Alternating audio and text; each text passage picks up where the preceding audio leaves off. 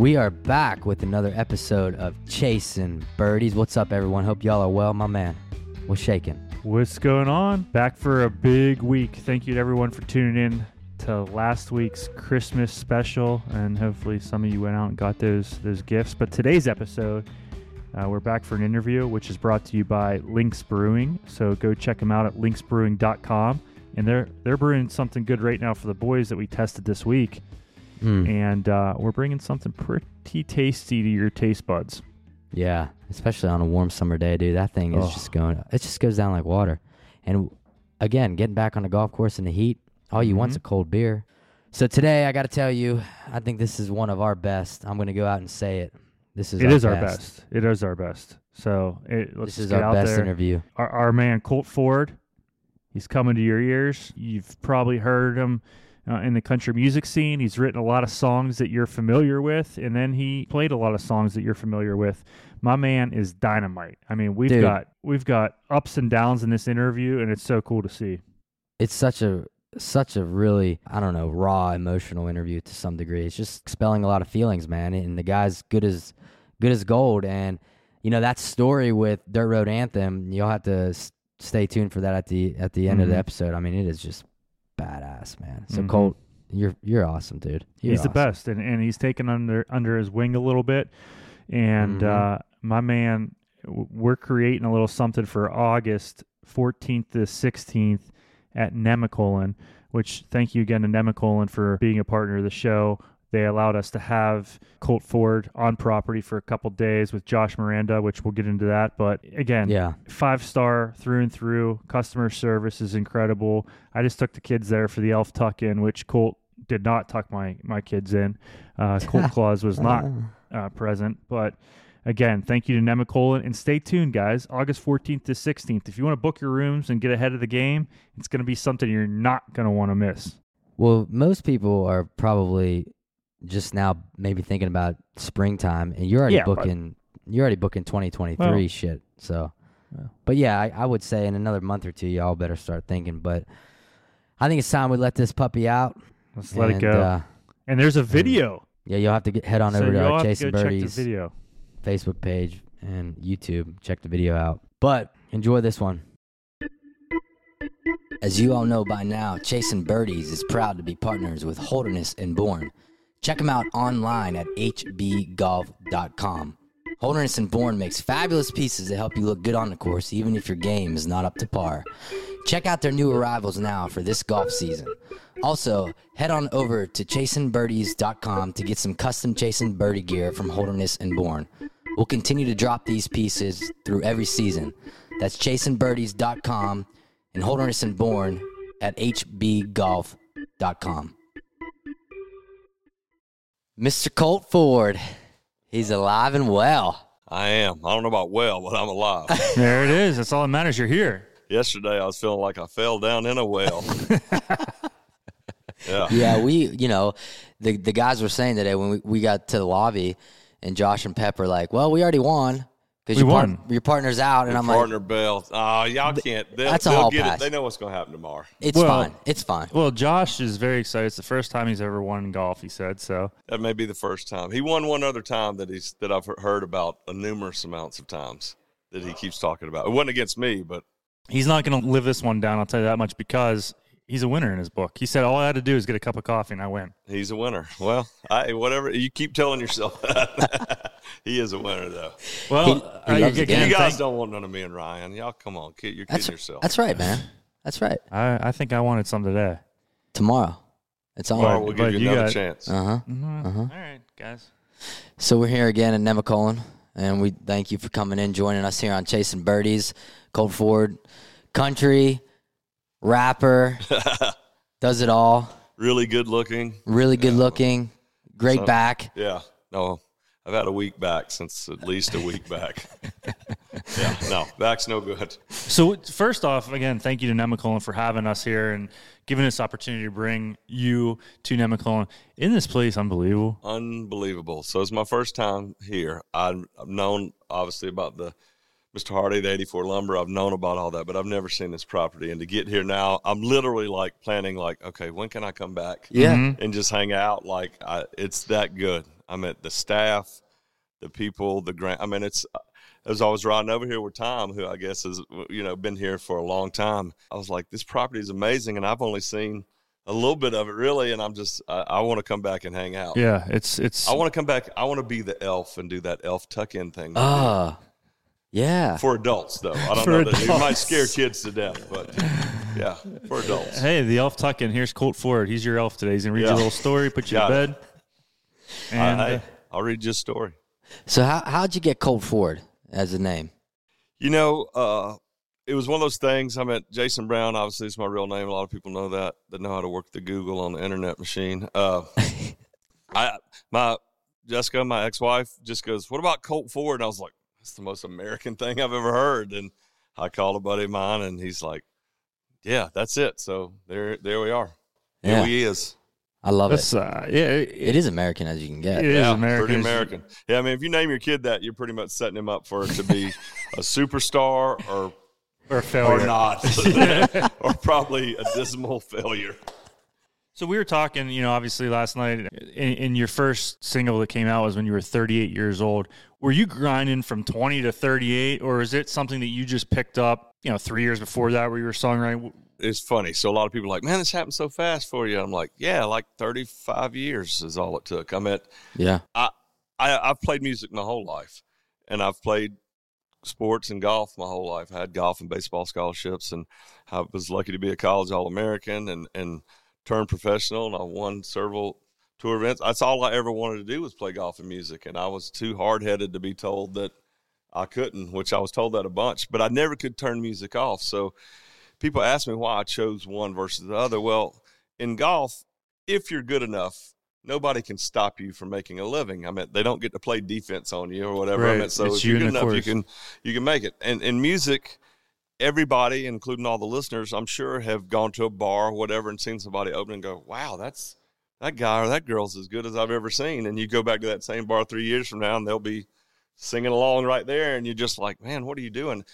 Whether they couldn't afford to chase it, or they were scared, or there was other obligations, the right person didn't hear them. So it's not always about talent in music. I mean, obviously, clearly, I've been making music for 15 years. I mean, I've got by on just pure good looks mostly, but it's hard you just don't know. So I could never turn it off, though. Music, right. I always kept writing, I always kept working. I'm writing songs for other people or trying, and then finally, I just was like, "All right, I'm gonna just try one more time." And everybody was like, "You're out of your mind. I mean, you got wife at the time, kids, like you're crazy." And I wouldn't listen, just like my mama said. I was hard-headed, and here I am getting ready to put out my 8th album. Yeah, it worked out all right. It's worked out all right. Being hard-headed has helped you a little bit. It's helped me a time or two, not always. And that's back to the concept of chasing birdies. You were chasing birdies in your songwriting career, and even though people doubted you I mean, and that's one of the things I loved about what y'all are doing, and the theme of what you're doing. It's not just golf. It's chasing birdies in life. It's chasing your dreams or things that you're passionate about, and we can't encourage people enough to do that, because nowadays so many people are being told, "Don't do that, you can't do that, you're not capable." It's like, no, man, don't let them tell you that. Just keep grinding, keep pedal to the metal. Keep fighting for it. I mean, and people ask me all the time, they're like, "Why do you work so much?" I'm like, somebody's working somewhere. Yeah. I mean, they might be better than me, but they ain't going to outwork me. Yeah. I mean, so that's just the way I go about it. And that's what I love about what you guys are doing. You're both very successful in other careers, but you loved golf. You love chasing birdies. And now you've turned this into another thing that's just a wonderful thing and fun to do. Well, like Ben Hogan said, the harder you work, the luckier you get. Yeah, man, that's what, ask Gary Player that about holding a bunker shot. Man, you're lazy. Like, yeah, the more I practice, the luckier I get. Yeah. I mean, there's a lot of truth to that. It is true. And the harder you work, the luckier you get. It doesn't, and people get it, well, it doesn't always happen like that. But I guarantee if you're not working hard at it normally ain't going to happen. No, you you got to get out there and get after it, man. Just grind. And that's the thing about golf, man. We could sit out here on the range all day and be hitting it perfect. And then you go to the course and you go, "Dude, I was just hitting it so good on the range." I tell people all the time, like, it's purely a mindset, and I know y'all are familiar with Dr. Bob Rotella. I think you've been on the show. Yeah, he was on the show, yep. So I went to work with Doc when I was like 23 or 4 years old when I was getting ready to turn pro, and that's the thing. Like you don't realize it's mostly mental. I just saw some friends of mine the other day. They're like, man, I was hitting it great on the range. I was like, well, what's the difference in hitting it on the range or hitting it over here? Yeah. Your mind is what's different. I mean, all of a sudden now it's, oh, there's water. Oh, there's hazard. Oh, there's wind. Oh, what did I bet Ryan? Oh, what did I bet John? Yeah. You know, it's like all those factors instead of just look and hit your golf ball. I mean, it doesn't make any difference. The movie Hoosiers, he measured that hoop. You know, he said, boys, it's 10 feet here. Same as the 10 foot in our gym. So, you know, come on, let's go. Yeah. No, it is. It's all mental, man. Yeah. And I think that's where the pros can separate themselves. Well, you were a pro golfer, played on nationwide tour. Yeah, I've played a lot with some of the best players in the world. Yeah. And one of the things with me with my golf career now, playing golf, I don't think the way I thought when I was a golfer. My mental game was completely different, and the way I approached life and everything in a lot of ways was completely different when I was playing golf, and that focused on that. And now I'm like, I can get into it for 12 or 13 holes a lot of times, and then I kind of wander off, Yeah. and, you know, Chase oh, butterflies. Oh, Yeah. look at that Yeah. girl. Whatever, you know, whatever. It's like, That's my partner. Just kind of lose track, and then it's like, you can't do that when you're trying Right. to put a good score up. Yeah. You can't do that. And that's what people don't realize. They only know Colt Ford, the musician. They don't realize that how good you are and were at golf. Every now and then it shows up. All-American, as you said, nationwide tour, and then you were a club pro for a while. Through all of that, were you kind of like, oh, man, I'm not on a nationwide tour, I'm done with golf type thing? Well, you get to a point, especially when I was playing mini tour golf and everything at that time, was if you broke even for the year, you had golfed your ball.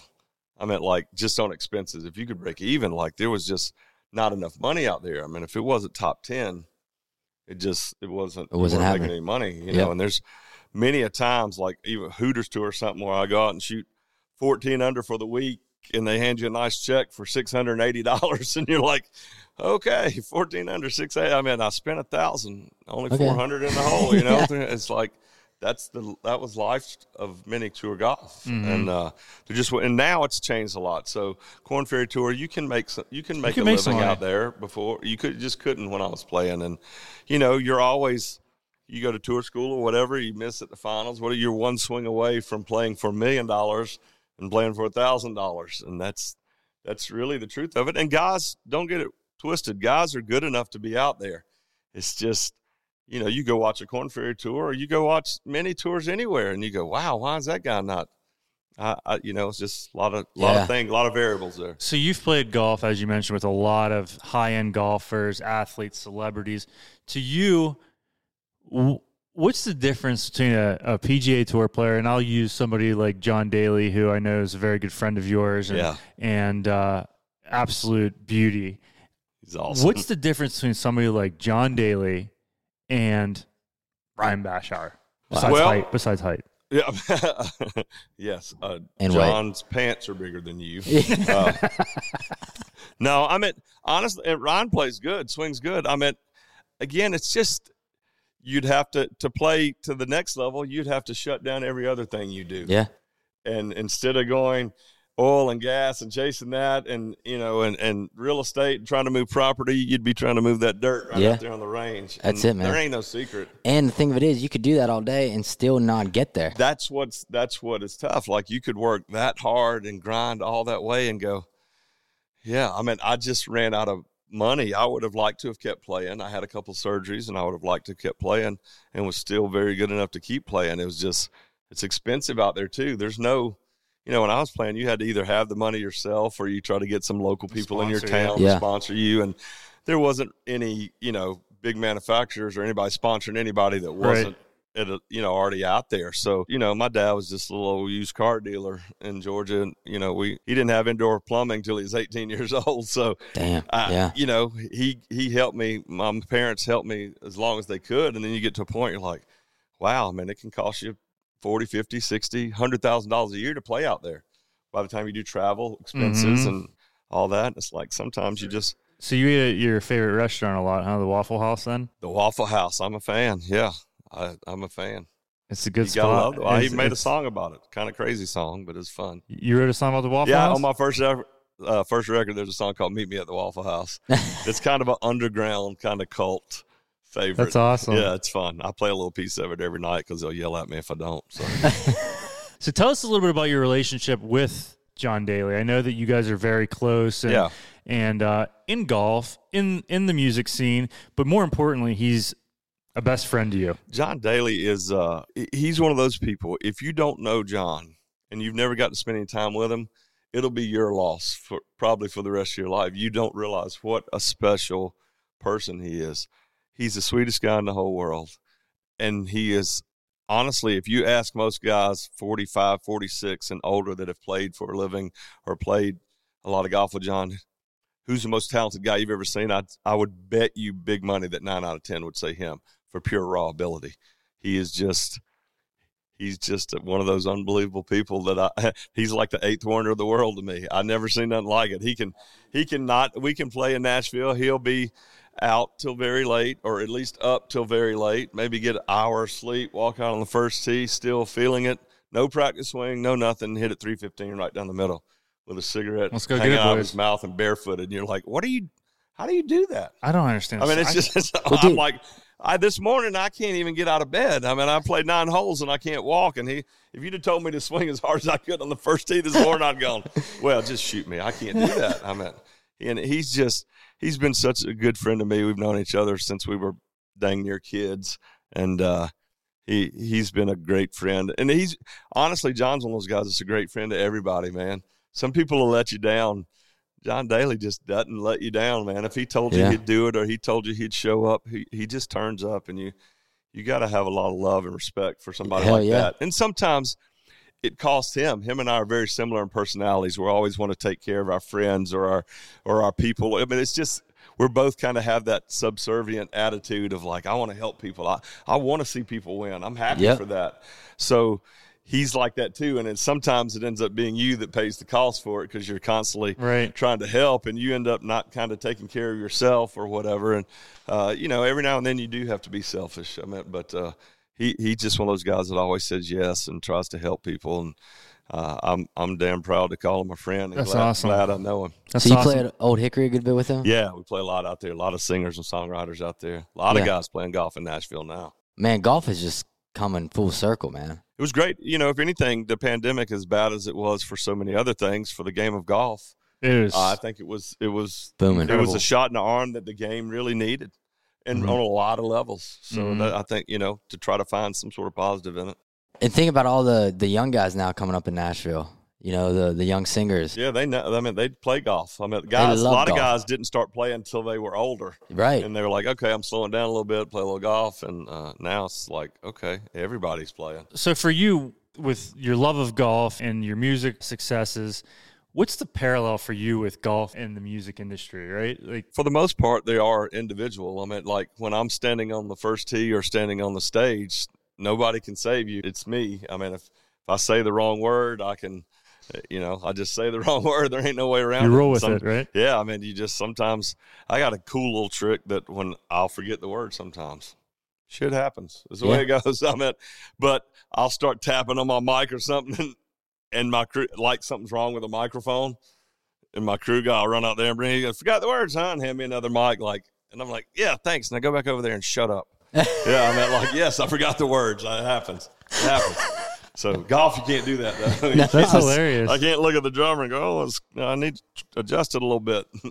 Well, yeah, what was it like with COVID hitting in the music industry? It was brutal. It destroyed our industry to a certain extent. I mean, there's a lot of artists and musicians that you'll never hear from again that were really good and had the real potential to make it, and they just had to go down another road, and it's sad. I mean, I paid my guys the first couple months out of my pocket, and then got a little PPP money. And then all of a sudden, August comes along. I'm like, I ain't got no money. And I had to start an antidepressant during the pandemic. I'm a pretty happy dude normally. And it was just killing me. Not one, because I play a lot. Two, because these guys, these are my family. These are my brothers. It's not a hobby for them. This is what they do. So all of a sudden, I can't pay these guys. I mean, they don't have anything else to do. And it wasn't like you could just go, well, I'll work here. There was nothing else to do. So it was tough, but I got a good bunch of guys that, I fought and scratched and clawed every penny I could and did a couple different things during the pandemic to make sure my guys could still eat, and we're back at it again. So that's awesome. Been blessed for that. And you're busier than ever right now, too. Oh, Boy, I'm gonna tell you what. I'm getting a little old to be working this to work this hard as I'm going right now. But everybody's trying to catch up, and I understand that. The truth is, though, you can never catch up. What we lost in 2020 is gone. Yeah. You know, you make double bogey in the first tee, you can't make it up. You can get back to even par, but you still lost those 2 shots. Somewhere. Yeah. So at the same time, now we just got to go. Let's start working back forward, eyes forward, and trying to build back up instead of trying to just chase it all. You're not going to get it all back at one. You just got to get to your plan and routine and start that grind again. So for your music career, obviously your first single was the Hello World, Tiger Woods type thing, right? But where next in your music career are you like, wow, I have something, I'm someone, let's go get it? I put the first record out right through the country. Honestly, I wrote the record and recorded it in about 2 weeks. Like the whole record? Yeah, the whole thing. Like it was just in there. Like I didn't know it was in there because a lot of my music that I chased for a long time, I would chase, that's working, I'll try that.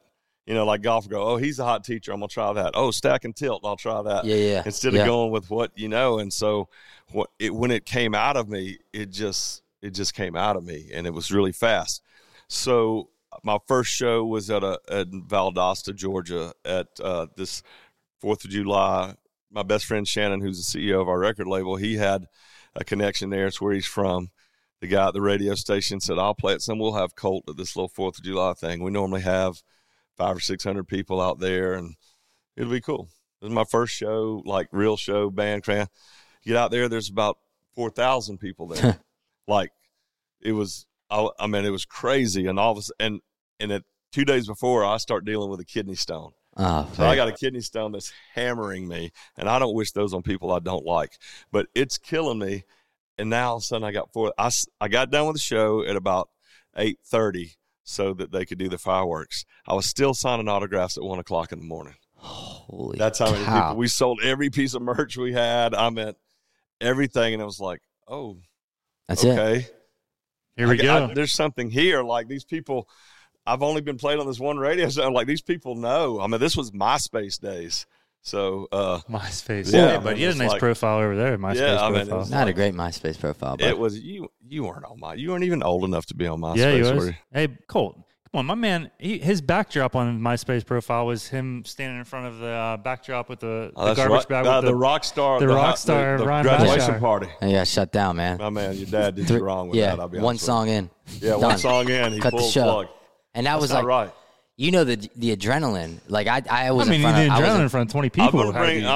I'm gonna get him up 12. on stage with me. I'm gonna get Ryan up on stage with me. Oh, I'd sometime. love So it. We're gonna come back here and play a show. Yes. Oh, yeah. I gotta have you on stage, and we're Yeah. gonna full on rock out. Yeah, I'll play a song. Yeah. I mean, I'll absolutely. be the guitarist. Yeah, we're gonna full on rock out. For Hell sure. yeah, man! I love to feel that rush. That's what Josh was saying. I guess he got on stage with you to do. Yeah, I took him out on the road with me some, and yeah, I think he said we were Dirt doing Road Dirt Anthem. Road Anthem. Yeah, Yeah. and it, all of a sudden, like, there's no way to explain that feeling to somebody.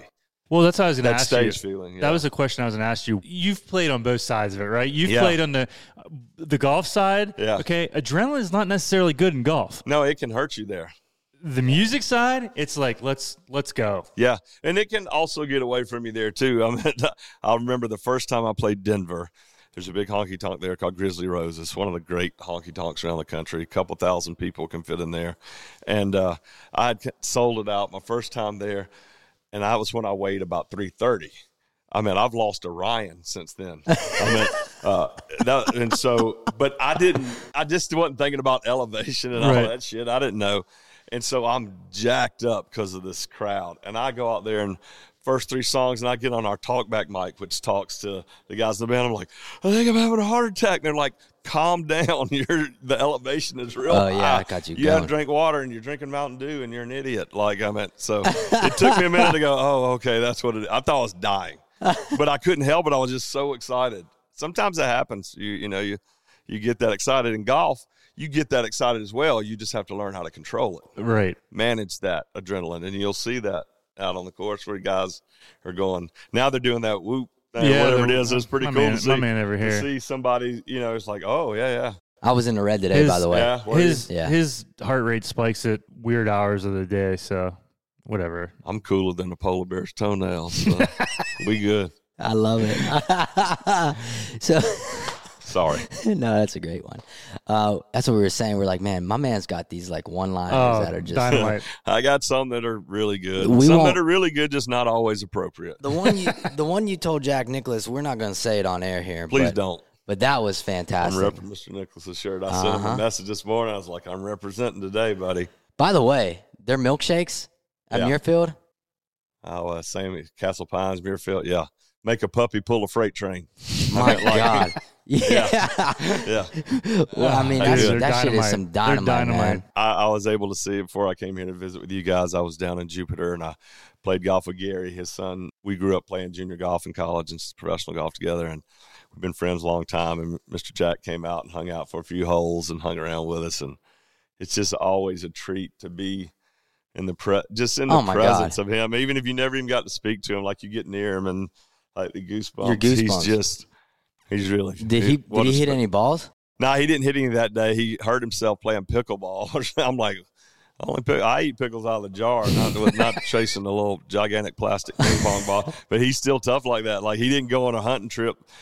But right before we got down, I was like, you must be hurt if you did, because he loves to He's a hunt big fish hunter and fisher, right? He's just him and Miss Barbara, just good Lord. Oh, good people, what man. an absolute amazing couple of human beings they are. Their whole family is just great, just a great family. And Wonder what he thinks of how the game has evolved in terms of from where he was to where it is now relative to drivers. Well, Bud, you experienced it yesterday. Yeah. You hit a persimmon. Well, that's what I mean, he was but, like- using for how long? Now these guys, you can tow it in twist face. There's no.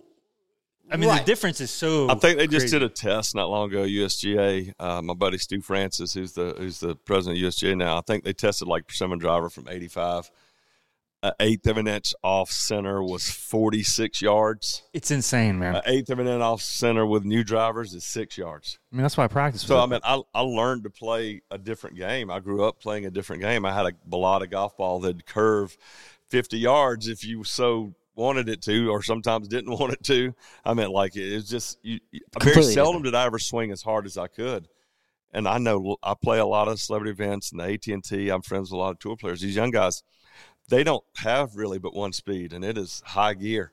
They just send it. I'm sure you've looked at your golf history guy, but you look at the 40s and 50s, Ben Hogan. Back then, he was hitting at 255, 260 with the persimmon. With something that didn't look woven. like much more than a marshmallow that we That's like my to put point. on a stick in Yeah. the fire. I mean, So, number one, how strong was he back then? And then number two, the difference right now is people are hitting their 3-woods 300 yards right now. Yeah, it's unbelievable. Kevin Kisner, a good friend of mine, plays on tour. I've known since he was a kid. You know, Kis, I was talking to him, he goes, "Pro, I'm playing whatever tournament last week, and I'm trying to decide if I got to hit this 6-iron hard or not." And he goes, "I'm listening to this rookie over here asking his caddy if 9-iron is too much." And it's just like, No. I mean, again, It's if a you whole saw different game. the Ryder Cup, how many times have you ever seen a player, two tour players, and one guy hitting 3 or 4 irons lower than a tour? That doesn't happen. And Sergio is as good an iron striker of the golf ball Top 3. of all time and hits irons a long way. Mm-hmm. And Bryson's hitting 3 clubs difference than him.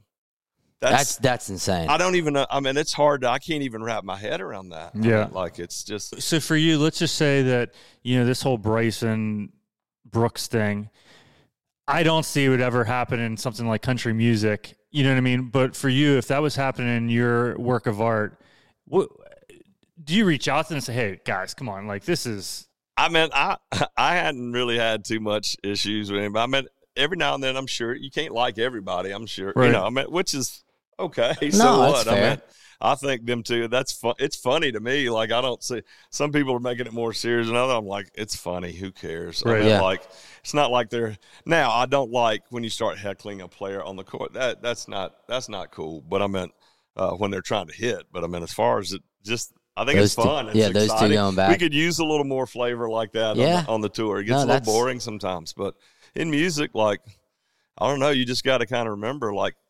sometimes the internet allows you to think you can say stuff about anybody, whatever. Like I ain't that dude. Like, if you say certain things, I'm gonna turn up. We gonna see if you really mean what you say. I mean, at some point, that's just the way I am. I'm not gonna tell Jim and tell Jack. I'm just gonna pull up and we're gonna see what the deal is. We'll figure it out. So that's just me at the Waffle House, me. Right? Yeah, whatever. Waffle House, dirt road, whatever. Your mama's house. I don't care. It don't matter to me. I just front door. I try to keep it, honest with people and tell them the truth. Truth's not a hugely popular thing always. So you mentioned Dirt Road. When you wrote that song, did you write it with Jason Aldean? No. I wrote it with Brantley Gilbert. Yeah. Sorry. Yeah. When you wrote that, were you like, this is... Oddly enough, no, wasn't like that at all. Had no idea. When Brantley and I was picking Brantley up. It was cold as heck in Georgia, and Brantley didn't even have a car at the time. He just had his Harley. And we were going to go write with a good friend of ours, Mike Deacle, that is a guy from Athens that's written songs for Kenny Rogers. I'd been a songwriter for a long time, and I've known my whole life, and Brantley had met him, and he kind of mentored us. We were going to write with him, and I went to pick Brantley up to go eat lunch before we went to write. And when I got there, Brantley goes, "Hey, man, what do you think?" He was playing this little riff on the guitar, and we wrote Dirt Road Anthem in about 30 minutes. And we were like, cool, let's go eat, and then we're going to go write with Mike. And we didn't think anybody would care anything about it. We didn't know what. And then we recorded it. We wrote for 6 hours that day, and I don't even remember what we wrote. I don't know what song that was. But I put Dirt Road Anthem on my first record, and Brantley was singing the chorus on there. And we came back and played it for some people, and people were like, what is this? And then, here we are. Jason Aldean cuts it, and it's almost 10 million singles, which is called Diamond. Yeah, and there's very few singles that have been Diamond. I mean, very few. So really lucky. When you guys wrote it, Josh was explaining that it goes on hold.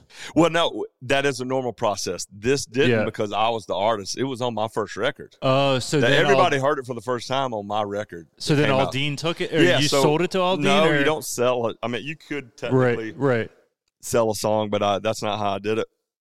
We were out on the road, and his producer, Michael Knox, is a guy that I know very well. And Jason and I knew each other. We're friends, me, him, Brett. We're all from Georgia. So I was actually out opening for Jason right when he was already successful, but he was kind of mid-level. And and it was right before Big Green Tractor and She's Country. Like, the fuse was about to be lit. And we were playing, I'll never forget, I think Florence, South Carolina. And I got done doing the show, and we were sitting back there after the show, and he's like, man, it's crazy to hear 10,000 people sing a song that has never been on the radio. Like, I'm doing... So that song was never on the radio before the radio has never really played me very much. I've never had a song in the top 40. So... Never. What's the reasoning for that? Man, if I knew it, I'd tell you. I have begged and done everything they've ever asked me. When I first came out, obviously... They were like, he's country rap. That's not, crazy stuff. I'm like, look, Recitation Records been around before the term rap was ever even born. And I promise you, I know my hip hop history. I go back to the beginning of that. So it's like, there were songs like Hot Rod Lincoln and Smoke That Cigarette. I don't know what to tell you except it's words in a song that rhyme in a cadence. You call it whatever you want to, but that was around before I was even born. Devil Went Down to Georgia. Wyclef Jean, who I've met a couple of times, he's like, that's the first time I ever heard a rap song, and it was Devil Went Down to Georgia. It's like, what? He goes, yeah. And you grew up in the islands. They had a Jamaican, they had a reggae station. They had a country station. He's like, that's the first time I ever heard anything like that. I was lucky to meet Biggie a long time ago when I was doing some work with Jermaine Dupri, and he was like, man, I learned my storytelling from my mom, who loved like Waylon Jennings and old Johnny Cash, old country music, because that was what was in the islands, reggae and that. And so she would play those records. So it's like, it's not as far apart as anything is, not to get into the political thing of the climate of the world today. I don't get into that. But neither are we. None of us people are that far apart as the media and all these people keep trying to tell us, man. Everybody, we come from different backgrounds. We want the same thing, good stuff for our family and our kids. And hell yeah. It's not what they, like to make it out to be. So music's a great blend of that. It can it transcends kind of politics, religion, and stuff. That's awesome to me. Yeah, for sure. That song though. So whenever Aldean, not to talk about it much longer. No, it's good. Oh, so I got sidetracked there. So Jason, after that, he was like, "Man, it's crazy that they know." And I'm like, "Yeah." And I'm getting ready to put out at least my second album. after that. So it's not like I'm going back to Dirt Road Anthem. So his producer, Michael Knox, said, Jason, you need to cut this song. And he was very nervous about it first because they hadn't, they weren't playing me doing it. So it didn't, but I mean, Jason's a different thing. And he cut the song. He almost called me and said he couldn't do it. He just couldn't say it like I say it. I was like, well, don't say it like I say it. Say it like you say it. I mean, like I have a different kind of pattern or cadence. I mean, the lyrics are same, but I mean, I feel it differently. It's no different than working on the golf swing. Some guy you could show it to him. Some guy you got to move his body. Some guy you can just tell, whatever makes them feel it. And then he cut it, and it's, the rest is history. I mean, biggest selling song of his career. I think it more than doubles any other song he ever had. And it's just one of those things. It was a real blessing. And it caused a little controversy at first because we have a lot of the same fans, me and Brantley and Jason. We're all from Georgia. But at first, fans that don't understand the business are like, Jason stole the song. It's like, no, he didn't steal the song. He can't steal it. It helped Brantley and I pay for our kids' college and everything. We were happy he did it. So does he come to you and say, hey, are you okay with me putting this out there? Or? Truthfully, they don't have to, but Jason did because that's the kind of guy he is. He knew how underground popular that song was. He knew the attachment to it, to the fans. That like, this is ours. We found this. We supported Colton Brantley. They're not on the radio. Is that underground feeling like these are our guys. And he didn't have to, because once you put a song out for sale, you can record it. You can't change the integrity or the lyric of the song, but you can record it. I can't stop you. There's nothing I can do about it. I mean, y'all have to pay me my royalties and writer's fee and all that, but there's nothing I can do to stop the song. I didn't know that. So that being said, Jason did not have to do that, but he did. He did call. He's like, hey, man, I think I want to try to do this. Are you cool with it? And I'm like, yeah, I'm like, of course. I mean, and it worked out really good. That's crazy really good. How that works. Shit, man. That's chasing birdies, baby. It's cool, though. Amen to really that. Blessed. So, and what people don't understand either for yourself is that you write all of your own music, right? Mostly, yeah. Yeah, and produce it and do all of that? Yeah. Yeah. It's, there's all different ways to do it. I mean, and that's fine. That happens to be the way I do it. And I tell young artists all the time, like, I want to write my own stuff. I'm like, awesome. As long as your own stuff is what they want to hear. That's great. You know what's cool about you, Colt, and I've learned this in the short period of time that I've known you, but you, number one, you like to see people succeed. I do. I like to see people win. Which is awesome. But number two, you love the collaboration. It's fun. You told me yesterday you just did a song with Kevin Gates. Yeah, it's crazy. I did a song with Kevin Gates, and it's cool. I love that. I love that he and you could put something out and it seemed to work together. Yeah. Because you'd look at it from the outside and go, wait, what's happening here? I mean, and that's again what I love about doing the collaborations. So the truth of the matter is the fans do love it. The problem is people in the industry that think they know, that's what's amazing. Most of the people controlling the industry, I ain't never really done shit in the industry. I mean, it's not like they were a former star and they know how everything works and they know the business side of it. But when you start talking about that's a personal feeling, man. Like, yep.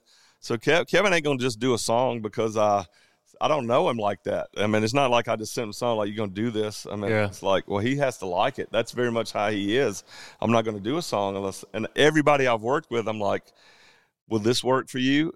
And some people have said, well, if that's the one you want me to do, I'm like, no. This is going to be us. I want it to be the one that you want us to do. Yeah. It has to be like that. Yeah. I mean, so it's been so cool to do those collaborations and with different people that you're like, wow, I wouldn't think that would be cool. I mean, and I've been so lucky and so humbled to have, the biggest artist in the world do a song with me. I'm on an independent small record label. Like, I don't have the money to go, and I only want to do it organically. So that I could probably do some more songs if you were willing to pay and just not even you might not even ever know this person you did a song with. I'm like, I ain't doing that. Mm-hmm. It has to mean something to me. It has to be, I got to feel that. So you're also an entrepreneur. I mean, you own a label, you own an ad agency, film company. You're part of Squares. Yeah.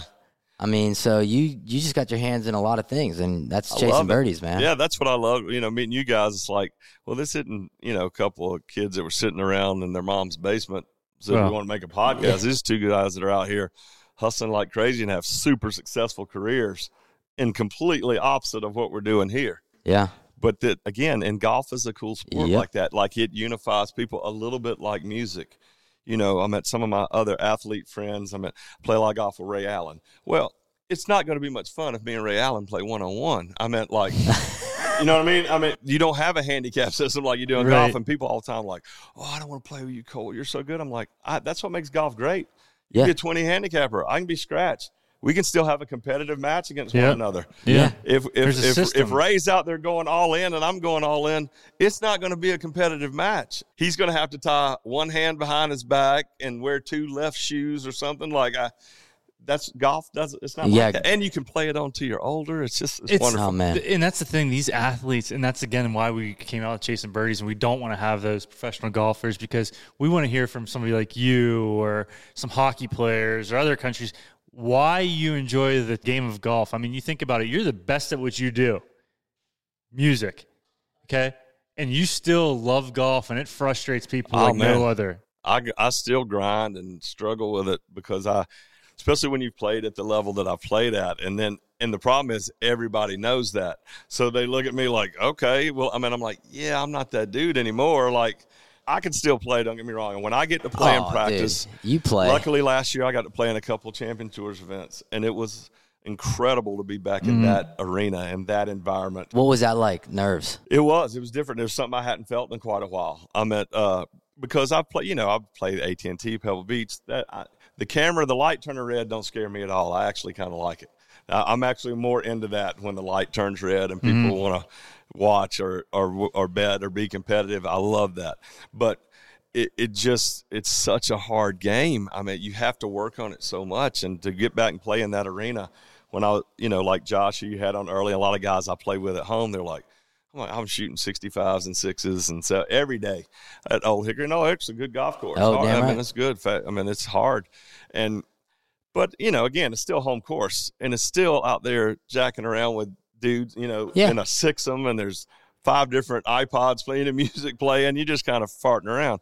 Well, now there ain't nowhere to hide. Or playing AT&T, I got Billy Horschel as a partner. I had Kevin Kisner as a partner. Whoever, Chris Kerr. I mean, like, they can cover me up. I don't, nobody's expecting me to do anything particularly. You step out there now, it's like, there ain't nowhere to hide. I'm going to have to write this number in this square and everyone can see it. Yeah, right. And that's a different deal. And sometimes you got to get your ego and stuff in, because there's some guys that have gone out and done it and been like, oh, wow. Like, you can embarrass yourself if you've said, talked a lot about how I can do this, how I can do that. I mean, it's like, well, then you get out there and you're going to see. So it was cool to be able to break 70. I mean, the running bet is that you won't break 80.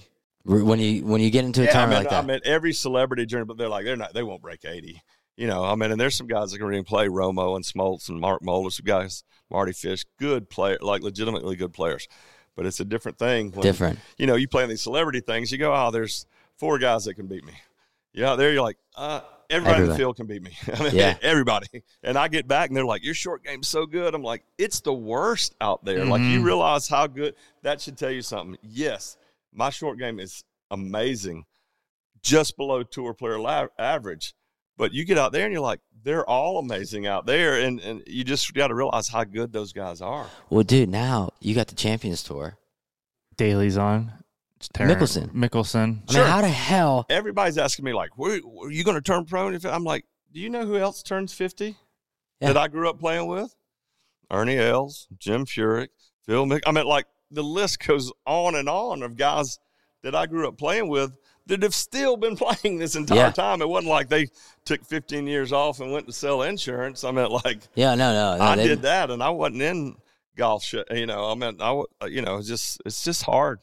So for you, let's say you're at Old Hickory, you show up, you can have any celebrity be your 2-man partner at Old Hickory in a money game. Like a money game? Who you taking? Ooh. Money game, honestly, there's a good friend of mine, Josh's named George Burge. George was in a group called Waterloo Revival, and then he broke up with that. Now he's a solo artist, Texas kid. He was actually on the golf team at Texas with Johnny Vegas and those guys. George is young. He's got about 120 club head speed. He's about 6'3". Yeah, I'd think he should be the best player in the music industry because he's big, strong, and he's 20 years younger than me. Now I still beat him because I get in his head. I just use things that he can't. I just shit. I just get in there and mess with him and say things. But man, yeah, I'd probably take George. I'm at 6'3" and can swing at 120. He can really play. There's a lot of guys who play though. Charles Kelly plays good. Darius is a good player. Jake Owen's got tour-like ability. He can get it up to 125 or so. You've played Golf Club of Tennessee, haven't you? Yes. I don't know what you remember about the 7th hole, par 5, dogleg left around the water. Jake hit driver 9-iron into it last time I played. I've never seen anybody hit less than 5. Wow. And so he played at Florida State, right? No, he just went to Florida State. He has a twin brother, Jared, who was on a full tennis scholarship there, and Jake was going to try to walk on the golf team, and broke his leg water skiing right before he got there. So he went on to school in a cast up to his knee, up to his thigh, and he's sitting in their apartment just kind of waiting on the first semester or whatever to win. And his neighbor had a guitar, and Jake got the guitar and just sitting around the couch started playing it, and she wrote. Made the right choice. Made the right choice. So yeah, and then just said, "Hey, I'm going to Nashville," and it worked out great for him. So there's a lot of guys. Vince Gill, very good player. A lot of guys can really good players now that play a lot. It's fun. It's honestly and I'm biased because I love golf, even when I'm playing so bad, which is often. That's not true. Really I saw often. your action. Not really often, but it's still the game that keeps you wanting to come back for more. There's nothing like that. Maybe a good woman, but at the same time, golf. Maybe. But golf is just always going to keep you back. Yeah, man. you hit that one shot sometimes, you're like, oh, yeah. Nah. There it is. It's always perfect, too. My fiddle player, and he's my fiddle player, my tour manager. He's my best friend, Justin David, and he's really working hard on his game. I'd say Justin's a 20 or so handicap, but he is working on it, and he wants to be good, same as Josh. But I had him out with me down in Florida, and we played, and Mr. Nicholas came out, so of course he was. Oh shit! He was nervous as a dog shitting peat seeds. But he parred all 3 holes while Mr. Jack was out there, and he was like, "I just parred all 3 holes, Mr. Nicholas." And he took a picture. I said, "Mr. Jack, would you take a picture with him?" "Oh yeah, sure, Colton." He took this picture. It's like you forget sometimes. I've been lucky to do some things and meet some people and be around some people that are, to me, they're just buddies of mine. I don't think about it like that because they're friends of mine. But you have to remember, this is the greatest that's ever laced them up. The greatest. He is the greatest. And look at all that he's done just within the game with helping people. And for Justin, that was like an unbelievable deal. And it was so cool as Gary left the bus after my show that night. He was like, I said, "Thanks for, getting your dad to come out and see, because that was really why I did it. I've been around Mr. Jack a lot of times. So it's always an honor. Don't get me wrong. I'd do whatever to get to stand around him. But it's, for somebody like Justin's this was a huge, maybe a once in a lifetime deal. Sit in a golf cart with Jack Nicklaus and watch him play a few holes with you. That's a big deal. But again, what other thing in life can you do that in, right? Right. Let's be honest. We probably never would have met you if it wasn't for golf. Right. And my male modeling career was going pretty good, but I don't know if y'all would have had me underwear model, right? Yeah. Yeah. It's under there. You just got to cut through the fat to get to it. Oh. Yeah, it's under there. You think we'll see the big cat Tiger back on the course? What do you think about that? I've been asked that a couple times lately. Honestly, I don't know. And I've been around Tiger a couple times. He's a great guy. I think very misunderstood in a lot of ways, and obviously a game changer for a world changer. Yeah. Wow. And it was so nice to see him come back and win again. The game needs Tiger Woods, and to see him smile and having fun on the golf course, which I'm not saying he hadn't, but to be at that elite level, you ask any guy, Jordan, Kobe, Brady, you have to be extremely selfish. You have to be the elite. You have to be, because that's what it requires to be at that elite level. And every one of them will tell you the same thing. So there's times like you're enjoying it, I think, but you're so focused on beating the world that sometimes I don't know that you do enjoy it. And he was enjoying it. And I sure hope he does. I hope we see him again. I know a lot of guys that are very close with Tiger. and even they have not really said anything like what the deal is. And it's, for me, it's like I just pray that whatever it is, that he comes back healthy. If he doesn't play anymore, that's all right. He can watch his kids grow up. Oh yeah. You know, and Charlie, you watch that action at his age, and you go, well, but you don't know. And to be honest with you, I think that was the coolest thing about Tiger winning that Masters. You know, being a parent and walking off that green and hugging his son. That it was like the Tiger that you've never seen before. Again, it was like a torch pass. Yeah, it was a heartfelt, like, wow, he's a real person. He's a dad. And that's the thing. And he sometimes never did that before. People, when you get to that level, they look at you like you are some kind of different thing. It's like, nah, they're just a person, man. I mean, they got troubles, and he may have $1 million, but he got problems too. Oh yeah, I promise you. Some more problems. And they're just different kinds of problems, but that doesn't change the fact. So, you know, you think back to him winning it the first time and hugging his dad, Earl, there, what that was, and it was kind of like that transition. And Charlie, you know, all really Tiger's great things he'd done in golf, the kids, he didn't really know about it. He's watched video of it, or you watch YouTube, but he wasn't. Yeah, he didn't know what was happening. That's then. Exactly my point. And so now cool. to be able to share that with him and come back at that elite level, and it's cool. I hope he does come back. I sure do. Game needs him. Sportsbook put out Charlie Woods to win a major. 800 to 1 or something like that. It's something stupid. Funny came running in my office the other day. I'm like, bud, this is the last time I'm taking any advice from you betting on a sports figure. I mean, I bet Tiger to win one of the things. He came out and lost, but he's like, you need to put money on Charlie Woods to win a major by the time he's 21. And, you know, you look at the odds, and they're high, dude. They're freaking high. Throw $1,000 on it. I mean, what? I don't know. I think there's some big money people that will definitely throw some money on that. But I mean, again, you guys grew up playing, both of you guys, collegiate players like myself. We've all seen guys you're like, can't miss. Can't miss. We'll definitely be a tour player. We'll definitely win on tour. And they missed. And then you see guys you're like, well, I beat the crap out of that dude. I mean, like, I was doing John McGinnis's show on Tap. John and I grew up playing together. A few years ago, we were talking about Jerry Kelly, who's a great friend of ours. I used to travel many tours with Jerry. Man. And although John McGinnis won, you know, Korn Ferry events and all that, and he played on tour, won probably $2 million playing. He's like, I still think I can beat Jerry Kelly. Yeah. Jerry Kelly's won $60 million. I was like, well, you can't. But I mean, like in your mind, you're like, hell I can yeah. beat Jerry Kelly. I've done it yeah, before. I mean, it's like you just, you know, for whatever reason, it just didn't work out. But I meant, you know, the game, man. it's just such a great game. I'm excited what you guys are doing. Thank you very much. Being a part of it's cool. I love it. We can't thank you enough, man. Oh, it's my pleasure. And I was just going to say one last thing about the Champions Tour. It brings me back memories watching like the Freddies. Yeah. Jerry Kelly and who was the cat from Maryland? Fred Funk. Yeah, now Freddie Funk. His son's on tour now. Freddie he could hit it straighter than you could point. I mean, just like, but it's cool to get out there and see some of those guys. Like I've known a long time, but a lot of those guys I hadn't got to be around, you know, because they were a little bit older than me, so I didn't get, you know, like a Jay Haas and some of those guys. Yeah. Some of Monty, actually really cool dude. I mean, Mrs. Doubtfire. Yeah, like really, but like really a nice guy. I mean, like, yeah. Man, they embrace me completely out there because, you know, there's always that little bit of point of contention of like, what are y'all? I mean, what are you doing? You're taking a spot from a tour player. So I'd been asked in the music business the last 15 years to play a couple of different kind of events, and I said no every time. First of all, I couldn't practice enough going into it because I work so much. Second of all, I've been in the position where I've got bumped. Like, I'm not taking a spot on a Korn Ferry event. What if that's the week? I realize it's the sponsor's choice, and that's true. I realize that. But I'm not taking a spot from a guy.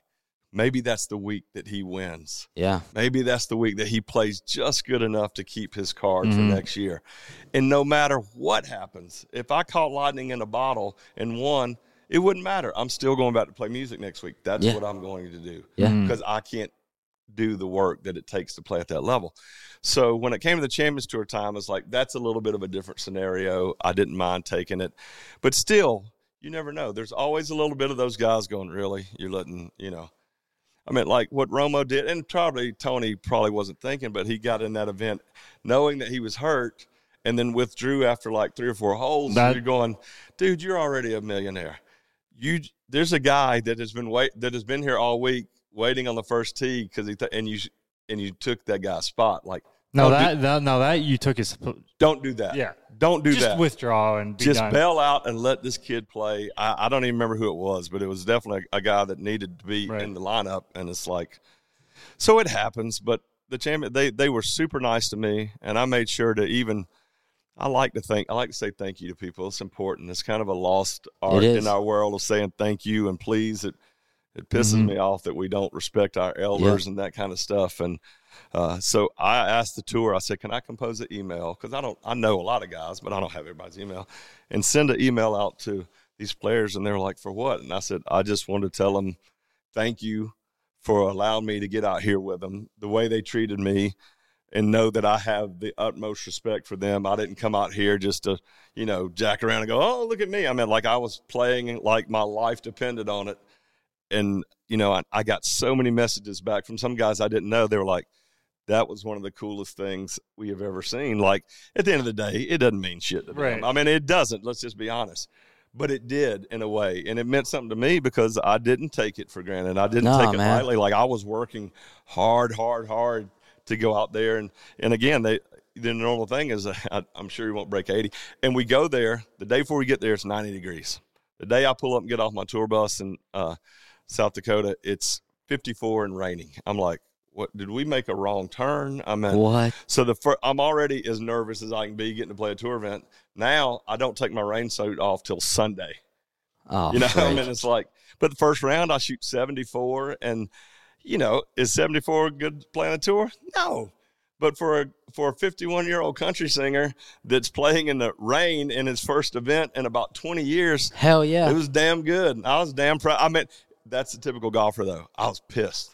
I was mad because I made a bunch of dumb mistakes. Yep. And I'm sitting there going, at the end of in my mind, I'm thinking, I can compete. I mean, but you have to think that. If you don't think you can compete with them, there's no sense of you need to stay at the house anyway. Yeah. So, I mean, it was crazy to do that and go, I'm mad. Right. And, in the last round I shot 71, I think.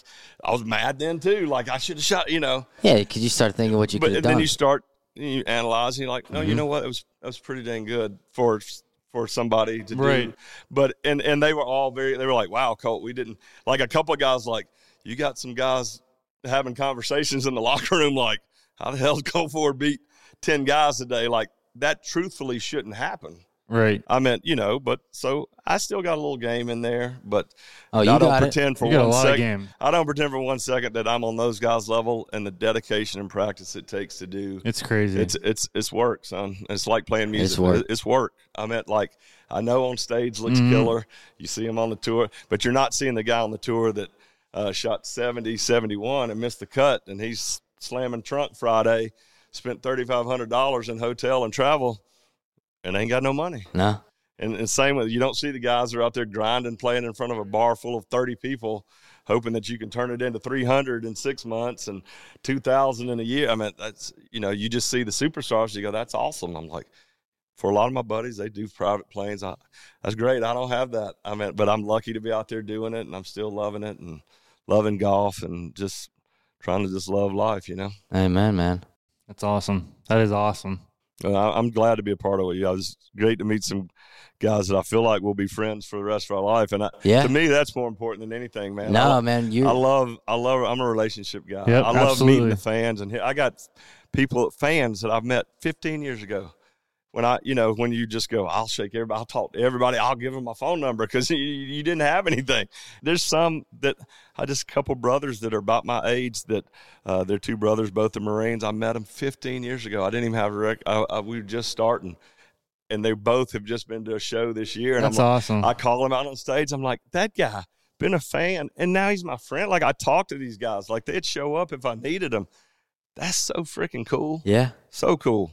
And that speaks volumes about you as well as a person, because a lot of people get in that limelight and they forget those people. So yeah, man, I'll tell you a quick story. I know we probably need to go. So my mom, when I was growing up, I don't know what I did, but I did something bad, and I said something. I remember her grabbing this cast iron skillet off the stove And I don't think she was really going to hit me, but I thought she was really going to hit me. I took off out the door, jumped the neighbor's fence, and she came out there. She's like, all right, you'll be back. I was about 13. So I was out on the West Coast a couple months ago. I get a picture from my mom. It's the black skillet sitting on her stove. I'm like, what's up with the black skillet, Mom? She's like, just a reminder.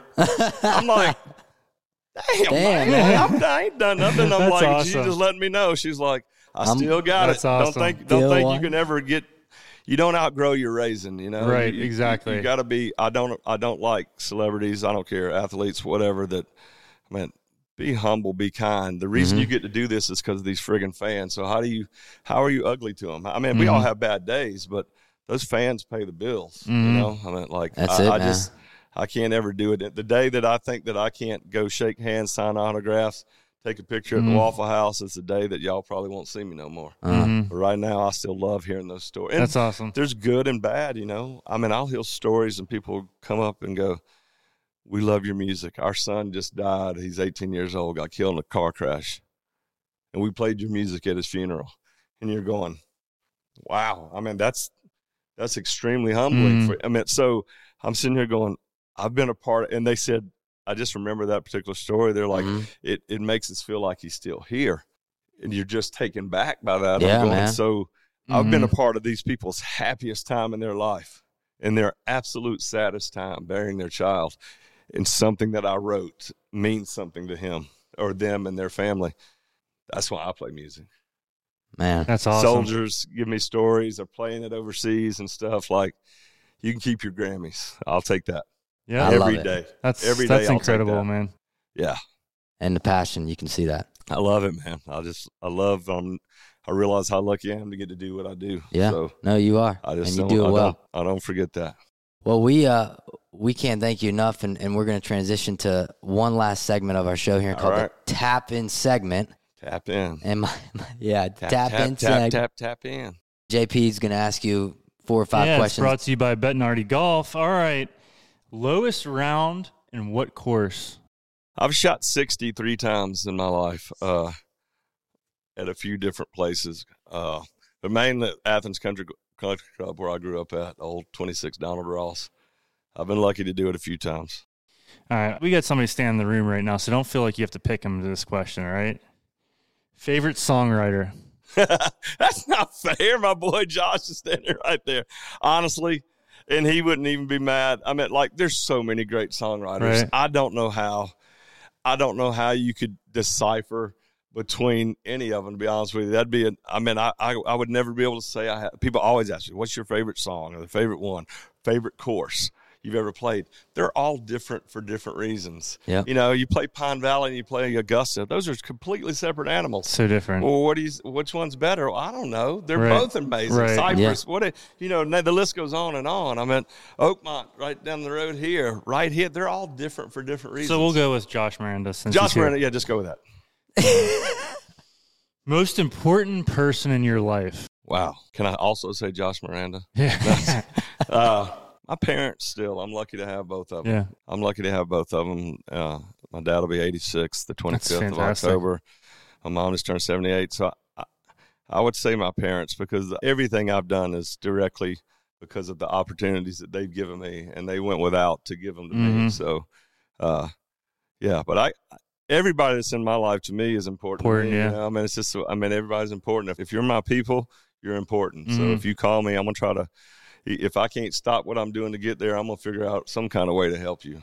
Except your massage appointment. But, except massage appointment. Yeah, I missed that. All right, this is another loaded question, but I need an answer from you. Favorite hole in golf?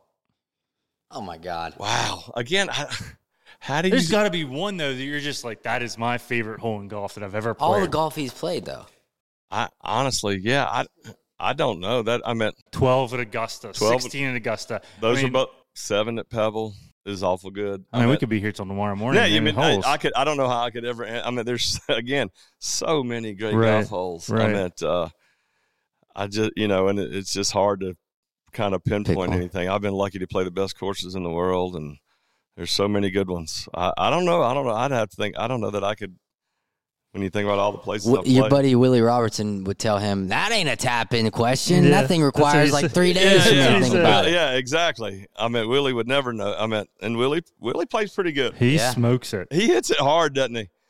Yeah, he's a good dude. Yeah, We've been friends. You know, we did a song together. That's what he we did a song together called "Cut 'Em All," a duck hunting song, and we shot this video. It's crazy. It looks like an action movie. That's awesome. We were chasing this duck puppet that was around terrorizing the town. It's pretty funny. That's great, man. Well, Colt, we can't thank you enough for making the trek. It was fantastic to have you here. We're gonna peg it up tomorrow. We're 1-0 as far as I'm concerned. Oh my God! And you guys live in fantasy. How you want to know when I'm not even there? Well, that's what they said. They said you automatically forfeited. So that's all right. You're going to get that massage a little later. We'll get a little chicken tenders tonight. Yeah, absolutely. And we're going to be coming at it. Get after it. And I just want to say thanks to you guys, both of you guys. Thanks, I appreciate it. Hey, I appreciate the time. I love what you guys are doing and this place. Man, we're so glad you're here, both of you. If you get a chance to come to this place, Nemacolin.com, you need to come. Yeah. Do yourself a favor.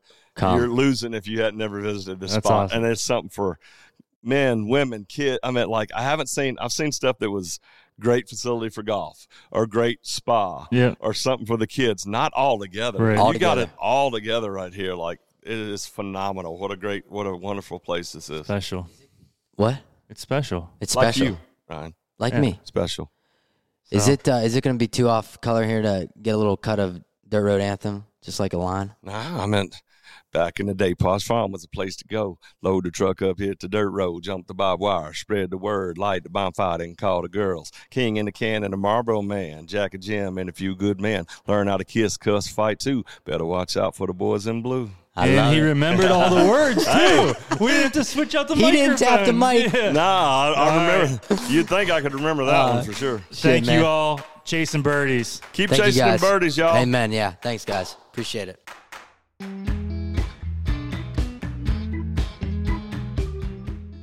Man, So good. was that good or what?